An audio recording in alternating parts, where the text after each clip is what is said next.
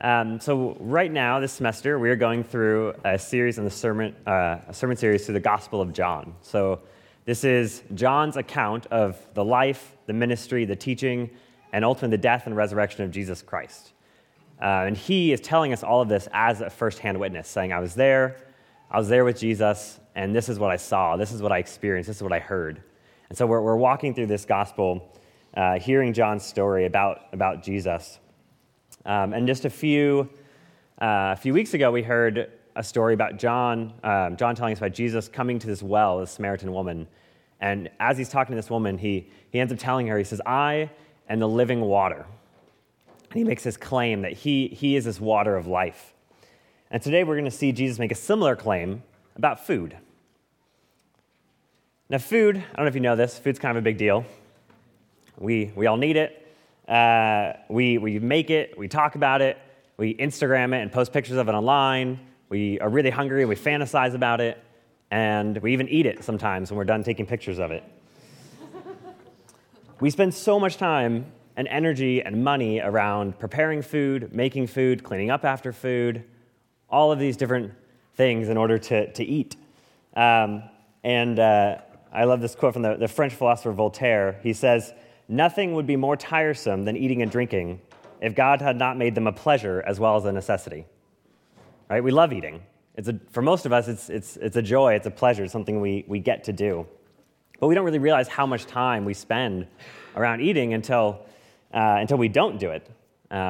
So one time I decided to do a multi-day fast. Okay, so I was in high school, I thought I can do anything, and this sounds like a great idea. So my plan was I'm just going to stop eating. This is not the way you go about starting a fast. But I just didn't eat for a couple days. And one of the things I found out, other than just being really hungry, was how much free time I had. Like suddenly all this time I'd spent thinking about eating, making food, eating food, cleaning up, like all this, suddenly I had all of this time and space in my mind and in my day. And this is when my mom was still making most of my meals. So we spend so much time around food, and not only however you feel about food, whether you see it as something that's a joy or an inconvenience, we need it, right? You can't live without food. The average human could go 30 to 40 days before starvation really starts kicking in. Maybe a little bit more for the average American. But, if you live around here, especially for those of you, if you've ever been to UMass, you have this unlimited supply of gourmet food just at your fingertips. Ironically, this is what most of the meals that I see on people's plates, despite the sushi bar and all the other options. And so, in one sense, food is this common thing that we all humans, for all time, have always had to eat food, right? It's this thing we all have in common. And yet, as Americans, our relationship with food is probably quite different from that of most people in other countries or most people in other periods of history. For us, we have this abundance of quantity and variety of food. Now, I know some people in this room may have experienced true deprivation, and that's a reality. But for the most of us here, we are living with this abundance. I mean, I can walk down to Big Y and eat better than any emperor or king in all of history. Like the access of tropical fruits and vegetables from all over the world, nuts, spices, herbs, all these things that are imported from all over the world that I just have at my fingertips, right? Like no one in history has ever had that kind of access to food. And so for us, food is this thing that we just have lots of, and whatever type we want, and whatever we're in the mood for. Even at one point, even for those in our society who aren't as well off, especially in this valley, at one point Isabel and I were going to the Survival Center, and we were getting free leftovers from Whole Foods and Trader Joe's that are better than things I would probably go buy right now. Like just amazing food that was just left over that, hey, we've got extra food, let's just give it away. Even right now, there is an entire shelf with loads and loads of bread for anyone who needs some food. Like we just have this extra abundance of food. And so for us, food is really more about enjoyment than it is about basic survival. This is our relationship with food. So now we look over at first century Palestine, right? So this is not only going back 2,000 years, where not even kings and emperors were eating this well, but we look at the basic diet of these people was probably just bread and water. They might have had some meat every now and then on special occasions, or had some herbs and spices. But for the most part, a daily meal was bread and water. And this was so staple and central that actually in both Hebrew and in Greek, the word for bread has just been generalized to mean food. Like when they talk about food, they just use the word for bread because that's what everybody eats. They eat bread. So sorry for those of you who are gluten intolerant or maybe paleo. You'll just have to bear with us and pretend that you are enjoying bread with us. And for people in that day, women especially, they might have spent hours grinding grain into flour. Like that was something you did by hand with a stone and another stone, and you just like ground the grain for hours. Mixing the flour, a lot of times they actually had to build an oven out of clay, baking the bread, and this is the kind of thing you did to get a daily meal. This is just like, oh, I need food today. I'm going to spend hours making bread. Compared to most of us who maybe aren't in agriculture, maybe we don't work in a bakery, you just walk down the store and pick it up, or you grab it off the shelf, and there you go, there's a loaf of bread. And so we don't really have this intimate experience with the preparation of our food. This is probably, when we talk about bread, this is from an Israeli market. This is probably the most common type of bread that they would have had. So flat bread, it's risen a tiny bit, but not like the sort of loaves that we imagine. This sort of flat bread. So as we're talking about bread, this is kind of what you can have pictured in your mind. So bread, staple to their diet. It's very important. And so what does Jesus have to say about bread? Right? This is pretty important to the people. So what does Jesus have to say about it? Well, if you're going to follow along with me in John 6, if you could grab a Bible underneath your seat. If you want to pull out the one on your phone or you brought your own, that's great. And we're pretty much just going to be going through the chapter 6 of the Gospel of John and looking at a few different sections throughout that. If it's not in the text in front of you, I'll just read it or have it on the screen behind me. So at the beginning of this chapter, we've got Jesus. He's by the Sea of Galilee, and all these people are coming to him. They're coming to him because he's teaching them. They're coming to him because he's healing people of all sorts of illnesses and diseases. He's casting out demons. He's doing all this work for them. And so we've got this crowd of people coming to Jesus. John tells us there are about 5,000 men. Now, some commentators think that with women and children and everyone else there, it could have been easily maybe 20,000 people. This is a massive crowd. This is not just a small group of people. And Jesus, being the perceptive guy that he is, says, hey, these people are probably kind of hungry. I should give them some food. And so they come up with this young boy's lunch, this young man, and they've got 5 loaves of fish, so probably kind of similar to those little flatbread things you saw, and 2 fish. And so this probably a little salted fish, the kind of thing you could take with you for the day, and you weren't carrying around rotting, smelly fish, right? So like little salted fish that you could snack on. So this is what Jesus has. And out of this, he creates and multiplies this abundance so that everyone present eats their fill.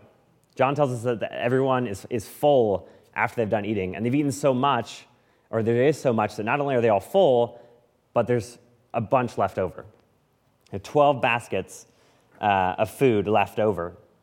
Now, anytime you hear 12 in the Bible, you've got this sort of surface level, like, oh, there were 12 baskets.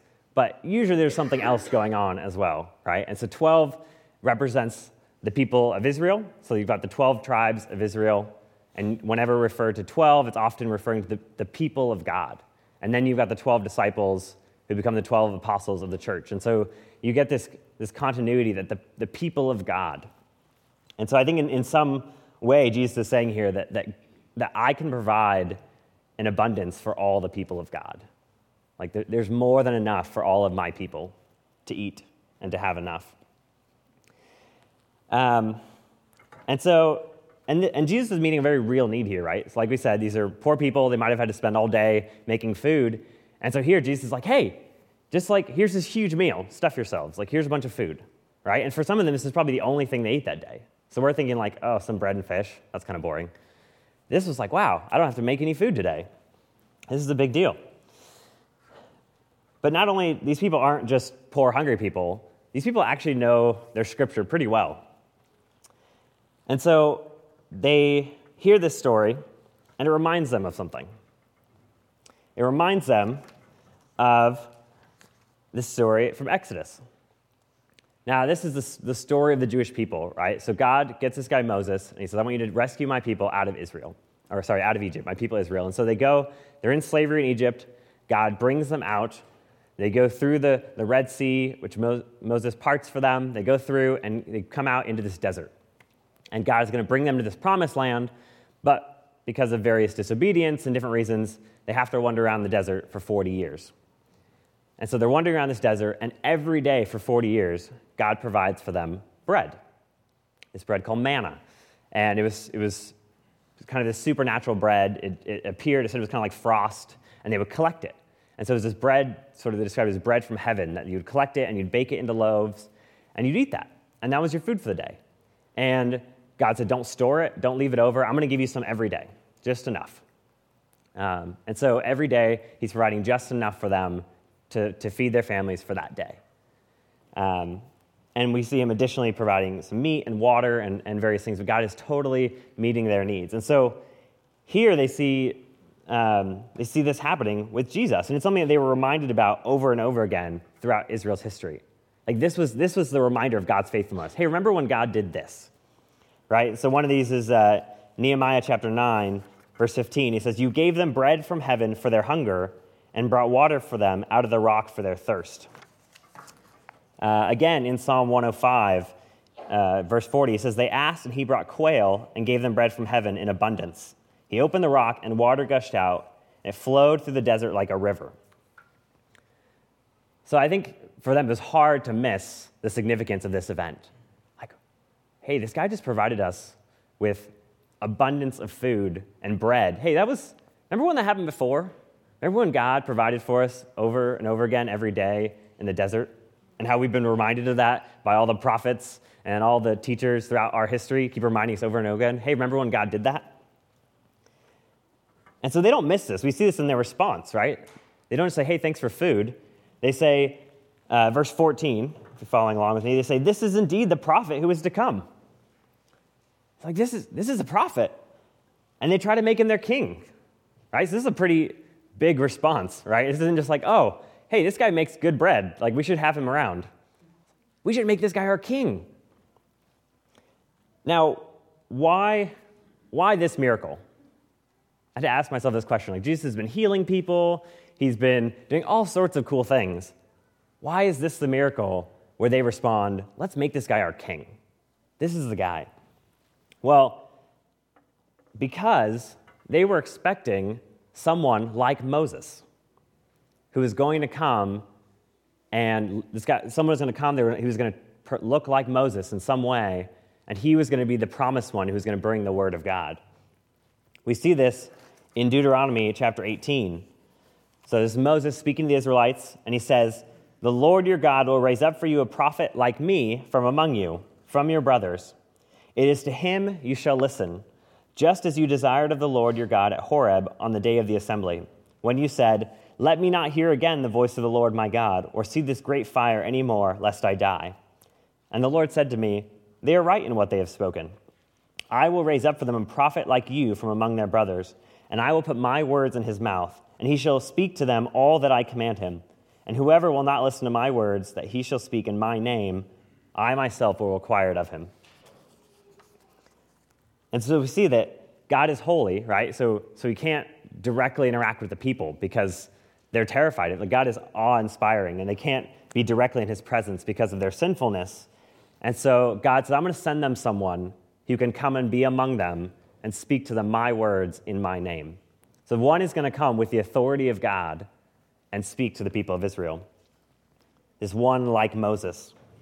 And so I think they see this, and they have this revelation. They say, wow, hey, that's the guy. That's the one we've been waiting for. That's the one like Moses who provided us manna in the wilderness. And so they come up to him to take him to be their king. Now, John gives us a little interlude here. So Jesus did come to be an earthly king. So he slips away, doesn't let them grab him. After some casual walking on water, why not? Walks across the water, meets his disciples in the middle of the sea, and then John tells us that immediately they were on the other shore. Now, it could just be a turn of phrase, but I like to think we got a little teleportation going on here. Jesus hops in the boat, and boom, they're on the other side of the sea. So now it's the next day, right? So it's the next day, people start looking around, and they realize, hey, that boat left, and we don't see Jesus anymore. He must be over there. So they all hop in their boats, and they take off and follow him. So they're coming across the sea to find this guy, Jesus. So pick up verse 25. It says, when they found him on the other side of the sea, they said to him, Rabbi, when did you come here?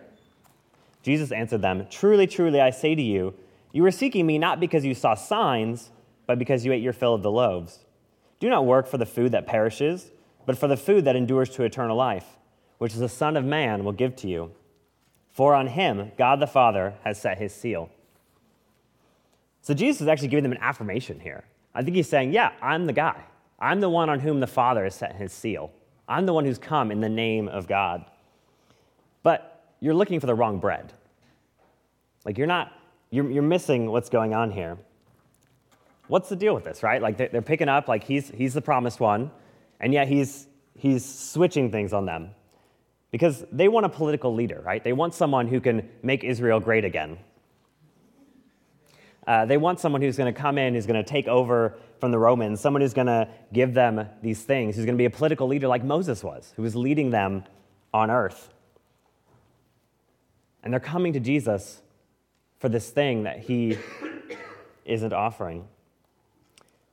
Just like we come to Jesus for all sorts of reasons, right? Whether it's security, comfort, peace, success, provision. We come to Jesus for all sorts of reasons, and most of them are ultimately good reasons.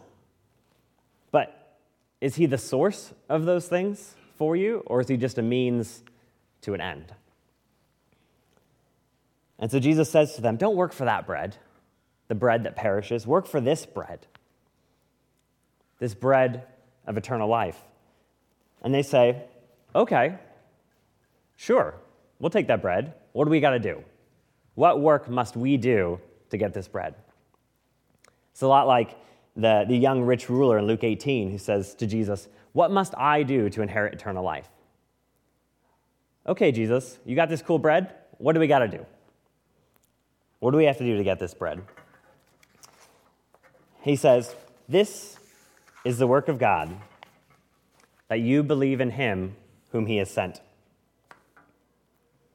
Not the answer they were expecting. They were expecting, hey, I got this new law for you. Do these things, and you're going to get an even better bread. I'm going to give you something even better. And he says, this is the work of God. You believe in him whom he has sent. And this right here is John's whole thesis. We're going to see this again and again throughout John's gospel. That he's writing all of this for this express purpose, that you would believe in the one whom God has sent, this man, Jesus. And so they want this new prophet. They pick up that, hey, this is the guy, but they don't understand why he actually came or what he came to do. So their response is like, all right, you're this guy, prove it. Moses, he gave us manna. What are you going to do for us? Right? Now, he just fed them, right? Like he just miraculously fed thousands of people out of this small lunch and filled up their stomachs. But there's this thing called digestion. So they ate all this food, and then it came back out again. And this is day 2. And so they're coming to him, and they're hungry again. And this is really the fundamental problem with food. Because no matter how much you eat at any one time, and no matter how good that food is, tomorrow you're going to be hungry again. And you're going to have to do it all over again, and again, and again, and again. And it's never quite satisfying. And if we didn't enjoy it so much, we'd probably think that was a really depressing cycle. So Jesus says to them, it wasn't Moses who gave you that bread, but my Father gives you true bread from heaven. So they're focused on what Moses has done, and Jesus says, no, I've got something new for you. My Father's going to give you true bread. Now, John likes this expression. He uses it a lot. He talks about Jesus being the true light, the true vine, the one true God. He's going to be worshipped by true worshipers. And what I think he's really saying here is that this bread, it gives an appearance of life, right? Like you eat it and you stay alive for another day.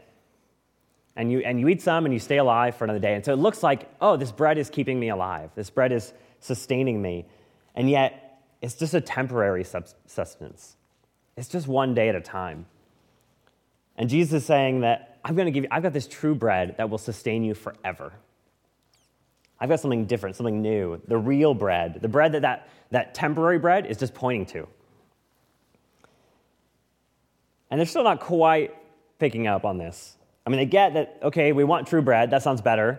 So they say, give us this bread always. Great, yeah, we'll take it. We'll take the true bread. We don't have to worry about bad harvests anymore. Like, what if there's no rain next year? Great, we don't have to worry about that. We don't have to spend all these hours making bread and grinding flour and doing all this stuff. Like, sure, we'll take it. Just like the Samaritan woman at the well in chapter 4 who says, Sir, give me this water so that I will not thirst or have to come to the well anymore. Right? Like she's saying, I won't have to go do all this work anymore if you give me this water. I'll never be thirsty. That sounds great. And she's still worrying and thinking about her physical needs, which are real needs. But she's missing the bigger point. And so here, Jesus flips everything on them. He says that I am the bread of life. Whoever comes to me shall not hunger, and whoever believes in me shall never thirst. And so they were talking about, he had just fed them real bread the day before. They were talking about manna. They were talking about, for them, they're still thinking about some kind of physical substance bread that Jesus is going to give them. And then he says, no, I am the bread. Me. I am the real bread. And then he makes this invitation. He says, come, whoever comes to me shall not hunger. Whoever believes in me shall never thirst. And God has made this invitation before. This is not the first time they've heard this sort of invitation. Proverbs 9, verse 5, it says, wisdom is calling out in the streets. She says, come, eat of my bread and drink of the wine I have mixed. Leave your simple ways and live, and walk in the way of insight. So saying, come, eat words of wisdom, and you will live. And we have Isaiah 55, verses 1 through 3. It says, come, everyone who thirsts, come to the waters. And he who has no money, come buy and eat. Come buy wine and milk without money and without price. Why do you spend your money for that which is not bread, and your labor for that which does not satisfy? Listen diligently to me and eat what is good, and delight yourselves in rich food. Incline your ear and come to me, hear that your soul may live. So initially in that, it sounds like this invitation, like, come and I'm going to give you food, I'm going to give you wine and milk and all these good things. And you're thinking about, maybe he's talking about this physical sustenance. And then you get to the end, and you get down to verse 3, and he says, listen, eat, delight, incline, come and hear. And you see that all those words are really saying the same thing. They're all saying, come and listen. Delight yourselves in this rich food. What is this food that's being offered? The words of life. Come and hear my words and live. And so this rich food, this invitation is to come and eat this word of God. Jesus himself draws attention to this when he's in the desert. We see this in Matthew chapter 4. He quotes, he's out in the desert, and he's essentially reenacting Israel's exodus in the desert. He's out in the desert for 40 days, and he's being tempted by all these things. And Satan comes to him and says, hey, turn this stone into bread. Eat, satisfy your hunger, right? He's physically hungry. He says, come and satisfy your hunger. And he quotes from Deuteronomy chapter 8. And this is what the passage of Deuteronomy chapter 8 says. It says, and he humbled you, and he let you hunger, and fed you with manna, which you did not know, nor did your fathers know, that he might make you know that man does not live by bread alone, but man lives by every word that comes from the mouth of God. And so we see in Deuteronomy chapter 8. He's saying the whole reason that God gave you manna every day was to show you that that bread was not enough. The reason he gave you manna every day, day after day after day, was to show you that this will not sustain you, but my words will sustain you. And so he's pointing here to this daily bread, this total spiritual dependency on the Word of God, in the same way that we are totally dependent on food and water every day to stay alive. And so we look at what John is saying here about Jesus. We go back to chapter 1, and who does he say that the Word of God is? That Jesus is the Word of God made flesh. And so listen to his words here. Verse 47, "Truly, truly, I say to you, whoever believes has eternal life. I am the bread of life. Your fathers ate the manna in the wilderness, and they died. This is the bread that comes down from heaven, so that one may eat of it and not die. I am the living bread that came down from heaven. If anyone eats of this bread, he will live forever. And the bread that I will give for the life of the world is my flesh." 54, he says, "Truly, truly, I say to you, unless you eat the flesh of the Son of Man and drink his blood, you have no life in you. Whoever feeds on my flesh and drinks my blood has eternal life, and I will raise him up on the last day. For my flesh is true food, and my blood is true drink. Whoever feeds on my flesh and drinks my blood abides in me, and I in him. As the living Father sent me, and I live because of the Father, so whoever feeds on me, he also will live because of me. This is the bread that came down from heaven, not like the bread the fathers ate and died. Whoever feeds on this bread will live forever." And so again, Jesus is saying that manna was just pointing to me. That daily bread was just pointing to me, that I am the real bread of life, that the fathers who ate that bread, cool, that was miraculous. God provided them for bread every day. They died. Like, they got to the end of that 40 years and they died. But I'm going to give you a bread that will sustain you forever. You will never hunger again. And that bread is his flesh. Now, they're still thinking, what must we do, right? Like, what work must we do? This is still the thought that's in the back of their minds. And so Jesus gets this point, and he says, "Eat my flesh and drink my blood." And they're thinking, what the heck? Like, what is this guy talking about? I mean, I'm pretty sure cannibalism isn't kosher. And the Jews were not supposed to drink blood because the life of the animal was in the blood. And so they're thinking, eating flesh, like, totally not supposed to do that. Drinking blood, like, we're not supposed to do that. What is this guy talking about? And I think historically in the church, a lot of Christians have actually come to this passage with the same question of what work must I do to inherit eternal life? What do I have to do to get this true life? And so a lot of people have actually read this historically to be referring to communion. That Jesus is saying, oh, if you eat this bread and you drink this wine, then you'll have real life. And so the thing we need to do to get eternal life is eat the cracker and drink the cup. That's the thing that's going to give us eternal life. Okay, we got to do that. And we got to do it all the time. Because if we don't do that, we won't have eternal life. But Jesus already told us what the work was that we had to do to gain eternal life. He said, "I'm the bread," and you know how you eat that bread? You believe. You believe on the one whom God has sent. And he says this, if we didn't pick this up, go down to verse 63, he draws again, like, I'm not talking about bread here. He says, "It is the Spirit who gives life. The flesh is no help at all. The words that I have spoken to you are spirit and life." And so Jesus, again, draws their attention that all of that bread stuff, that's all about me and my words. It's all pointing to me. And so it was never about physical bread. It was never about the water. It was never about the wine that Jesus was providing. But the work that we must do is to believe in Jesus, because he who is going to be raised up, as John talked about back earlier when we were reading, if you've been here previously, Jesus says that I'm going to be raised up like the serpent in the wilderness, so that whoever looks on me will live. So just like he says, whoever looks on the Son of Man, he too will be raised up with Jesus Christ. That's what we do to be saved. We look upon, we believe and put our faith in Jesus Christ in order to be saved. Now, like many of us probably have at some point, and maybe some of you in this room right now, to take offense to this. We're looking for the simple answer. Like, what do I have to do?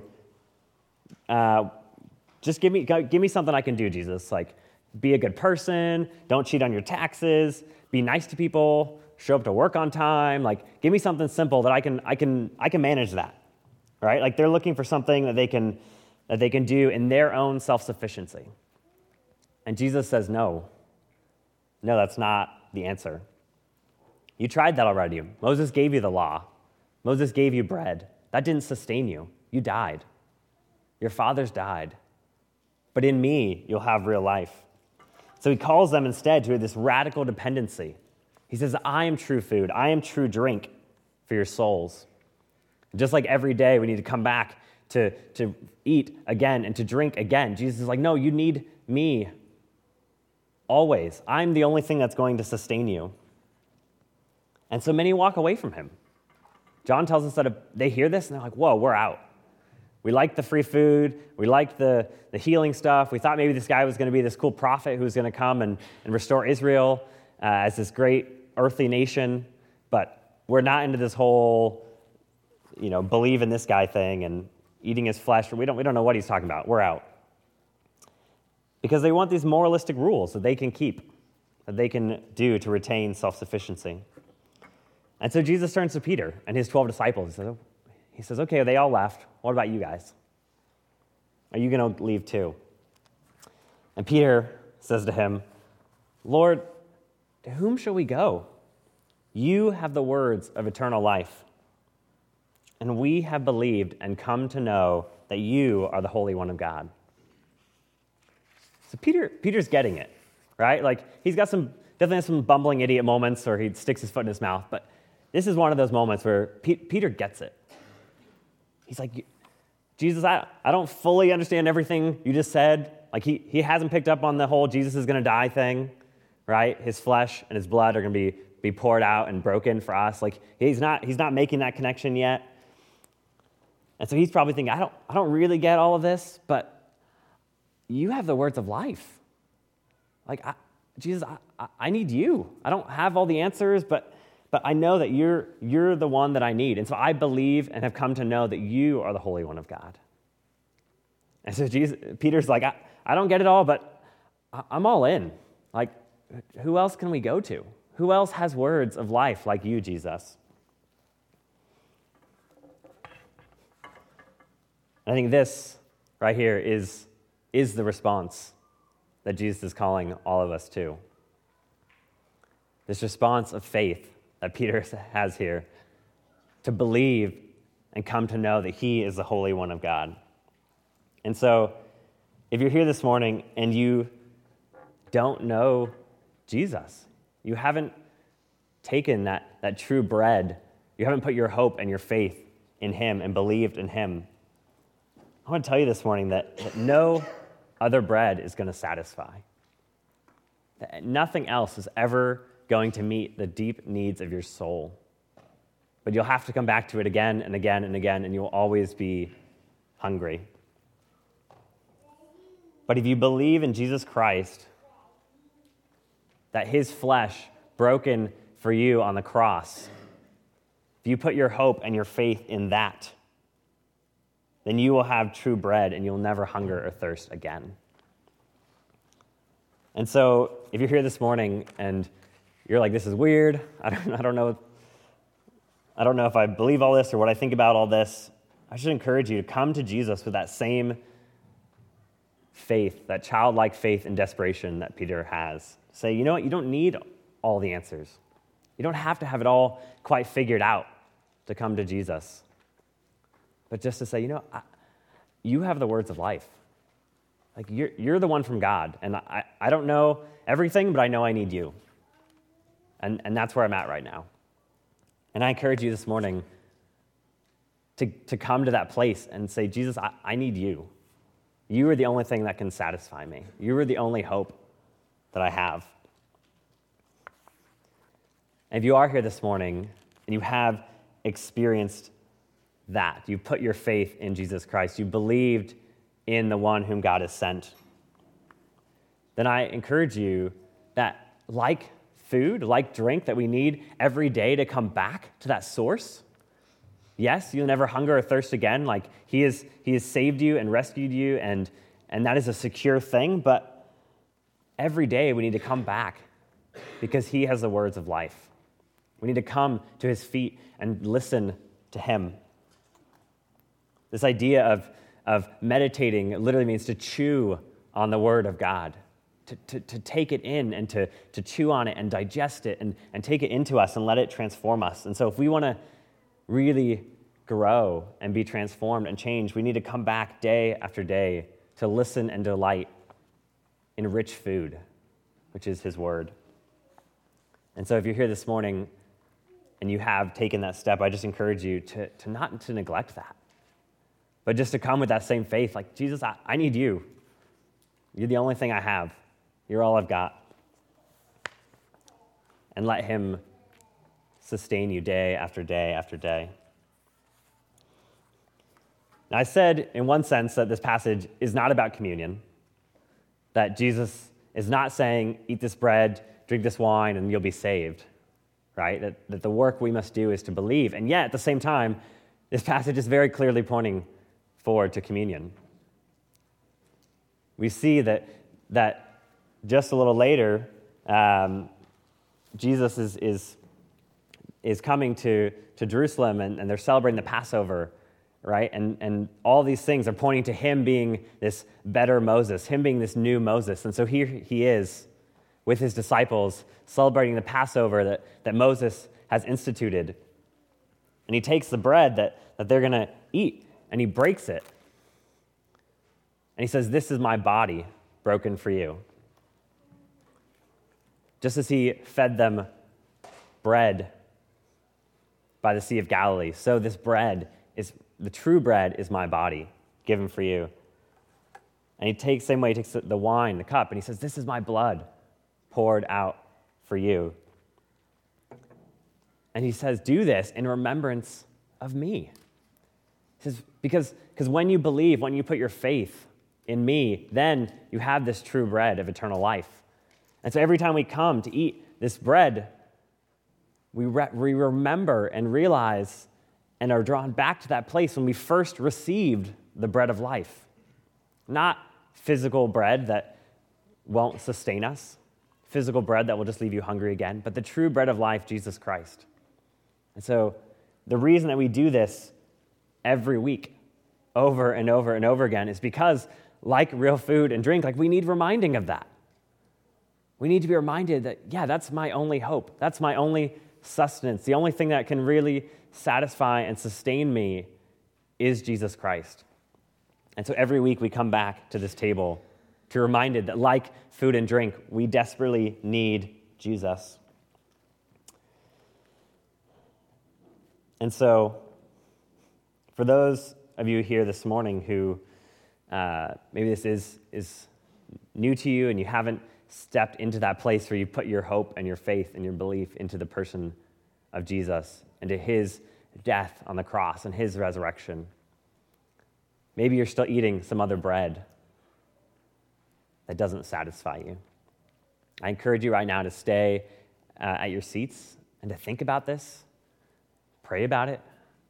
Maybe ask Jesus right now, like, I don't know, I need you. I need real bread. And what I'm eating right now is not filling me up. And I'm just hungry. And so I ask you to right now to remain in your seats and think through this and pray through this. And for those of you who have tasted and seen how good he is, I encourage you to come up and receive. Just like the people there by the Sea of Galilee were given this bread. Come with open hands, remembering the way that you received the gift of grace when you first came to Jesus, that it was this free gift that God has offered and given to you. And so come with open hands this morning, receive the bread, receive the cup as a reminder of the true bread, your Savior. And so in a moment, I'm going to pray and invite people to come up and take it. And if you're on this side, you're just going to come up here, line up here, come take the bread, receive the bread, take the cup, and come back around. Same thing on this side.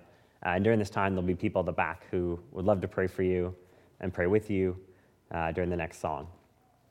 So will you join me in prayer?